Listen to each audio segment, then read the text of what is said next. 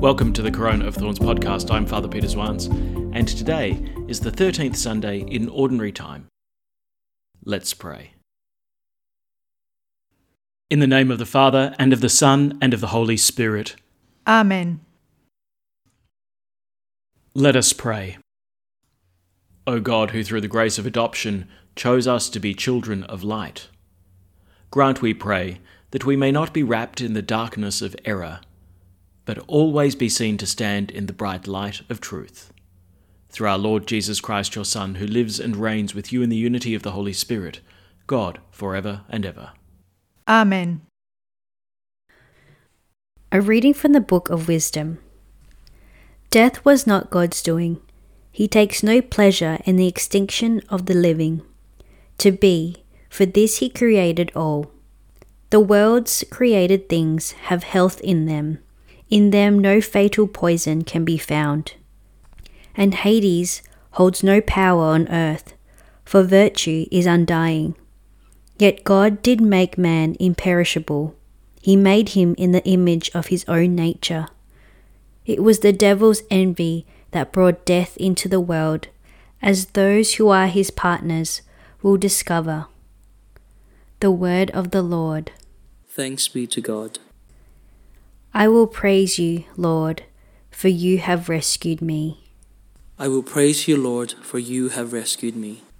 I will praise you, Lord, you have rescued me, and have not let my enemies rejoice over me. O Lord, you have raised my soul from the dead, restored me to life from those who sink into the grave. I will praise you, Lord, for you have rescued me. Sing psalms to the Lord, you who love him. Give thanks to his holy name. His anger lasts but a moment, his favor through life. At night there are tears, but joy comes with dawn. I will praise you, Lord, for you have rescued me. The Lord listened and had pity. The Lord came to my help. For me you have changed my mourning into dancing. O Lord my God, I will thank you forever. I will praise you, Lord, for you have rescued me. A reading from the second letter of St. Paul to the Corinthians. You always have the most of everything, of faith, of eloquence, of understanding, of keenness for any cause, and the biggest share of our affection. So we expect you to put the most into this work of mercy too. Remember how generous the Lord Jesus was. He was rich, but he became poor for your sake, to make you rich out of his poverty. This does not mean that to give relief to others you ought to make things difficult for yourselves. It is a question of balancing what happens to be your surplus now against their present need. And one day they may have something to spare that will supply your own need. That is how we strike a balance, as Scripture says, the man who gathered much had none too much. The man who gathered little did not go short. The word of the Lord. Alleluia, alleluia. Our Savior Jesus Christ has done away with death and brought us life through his gospel. Alleluia.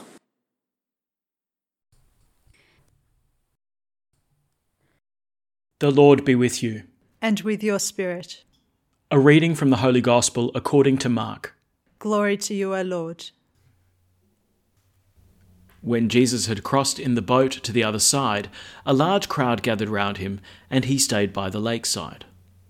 Then one of the synagogue officials came up, Jairus by name, and seeing him, fell at his feet and pleaded with him earnestly, saying, "My little daughter is desperately sick.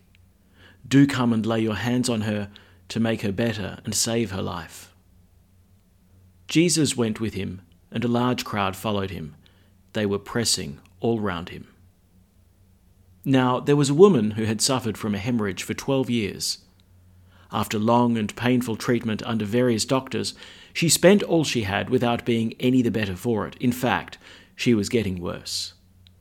She'd heard about Jesus, and she came up behind him through the crowd and touched his cloak. "If I can touch even his clothes," she had told herself, "I shall be well again." and the source of the bleeding dried up instantly, and she felt in herself that she was cured of her complaint. Immediately aware that power had gone out of him, Jesus turned round in the crowd and said, "Who touched my clothes?" His disciples said to him, "You see how the crowd is pressing round you, and yet you say, 'Who touched me?'" But he continued to look all round to see who had done it. Then the woman came forward, frightened and trembling because she knew what had happened to her, and she fell at his feet and told him the whole truth. "My daughter," he said, "your faith has restored you to health. Go in peace and be free from your complaint." While he was still speaking, some people arrived from the house of the synagogue official to say, "Your daughter is dead. Why put the master to any further trouble?" But Jesus had overheard this remark of theirs, and he said to the official, "Do not be afraid, only have faith." And he allowed no one to go with him except Peter and James and John, the brother of James. So they came to the official's house, and Jesus noticed all the commotion, with people weeping and wailing unrestrainedly. He went in and said to them, "Why all this commotion and crying? The child is not dead, but asleep." But they laughed at him. So he turned them all out, and taking with him the child's father and mother and his own companions, he went into the place where the child lay. And taking the child by the hand, he said to her, "Talitha cum," which means, "Little girl, I tell you to get up." The little girl got up at once and began to walk about, for she was 12 years old. At this they were overcome with astonishment, and he ordered them strictly not to let anyone know about it. And he told them to give her something to eat. The Gospel of the Lord. Praise to you, Lord Jesus Christ. So we have quite a long Gospel today. The story of the healing of the woman with the hemorrhage is sandwiched by the story of the raising of Jairus, the synagogue official's daughter. Now, it's quite possible that this is just how it happened in history, that, Jesus got off the boat, Jairus comes and sees him, and then, the woman with the hemorrhage comes and touches his cloak. But it seems that there's a deeper theological meaning that's being presented, because these two stories, they need to be taken as a whole. The one kind of informs the other. So, a bit of background helps a little bit, I think. The book of Leviticus, in the Old Testament, contains many customs and practices of the law of Moses, and this shaped the everyday life of Israelites. And, there were strict laws concerning bodily discharges, making a person who was experiencing it ritually unclean. Now, I suppose with our knowledge of bacteria and infection, we too treat bodily discharges pretty warily. We wear gloves, disinfectant, we're sanitizing our hands until they're red raw these days. Well, the Israelite response was a kind of quarantine. So if men had oozing infections, they were unclean, and what they touched became unclean, what they sat on became unclean, and the bed that they lay in became unclean. The same was true for women in their regular cycles, and they were ritually unclean for the time of the discharge, and then 7 days afterwards, and what they touched, what they sat on, the bed they lay on, all unclean. Now, knowledge of the book of Leviticus reveals to us, the desperate plight of this woman who's bled for 12 years. I mean, not only is this a terrible physical complaint, but it had tremendous social and moral implications for her too. Here's a woman who's on the outer. Now, interestingly, the book of Leviticus also declares that contact with the dead would render all but the immediate family members of the deceased unclean. It was only the family that could prepare a body for burial, but no one else would touch the cadaver. And again, I suppose we can see an early kind of hygiene sort of informing that practice. So in both these instances, Jesus is in contact with women who've been rendered unclean by their circumstances. the woman by her hemorrhage, the girl by her death. We might now appreciate the incredible boldness of the woman in reaching out to touch Jesus. For 12 years, we can imagine that she's been starved of human contact, not having reached out to touch anyone and no one reaching out to touch her. And what must have been a mixture of fear and courage, she reaches out and she touches Jesus. Now, according to the Jewish law, Jesus should now be considered ritually unclean. And so you can imagine, when he turns around and asks, "Who touched my clothes?" her fright must have been extraordinary. But it's here that we discover the uniqueness and power of Christ. It's not he who is rendered ritually unclean by the touch of the woman. Instead, it's she who is made clean by means of the touch. And our Lord Jesus, he doesn't just restore physical health, he also restores her socially, psychologically, morally, spiritually. It's then that we hear that, Jairus, having pleaded for his daughter, hears in the meantime the terrible news that she's died. The people who carry the message urge Jairus not to bother Jesus now that it's too late. And I suppose part of the reason for not bothering Jesus was that entering the room and touching the girl would now render him ritually impure, since the body could only be prepared by the immediate family. So, why bother Jesus? What can he do? It must have been surprising for the onlookers that Jesus entered into the room where the body lay. And it must have been startling for the 3 disciples and the parents who were standing in the room when Jesus takes this girl by the hand. But once more we see the power of Christ's touch. It's not he who is rendered impure by the touch of the dead girl, but the girl who is rendered pure by the touch of Christ. He's the one who restores life. Now, this is an important revelation to us in a theological sense, because it reveals to us the identity of Christ and his divinity. But I think it's also important for each of us spiritually, because it reveals to whom we should turn for our healing and purification. The one to whom we turn in order to be rescued from death. The woman with the hemorrhage had experienced alienation from the community because of her sickness. And the young girl, she experienced the ultimate alienation by means of death. Jesus is the one who heals and restores. He's the one who raises to new life. He's the one who establishes communion. The key is to turn to him in faith. And we see that this is a common theme in both of the stories in the gospel today.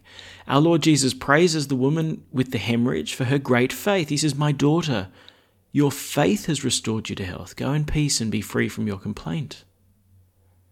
And then when Jairus receives the news that his daughter is dead, the Lord turns to him and says, "Don't be afraid, only have faith." Now, Jairus did indeed have faith. He knelt before Jesus and pleaded with him to come and heal his daughter. And, let's face it, this is an extraordinary act for a man in his position. He's the synagogue official.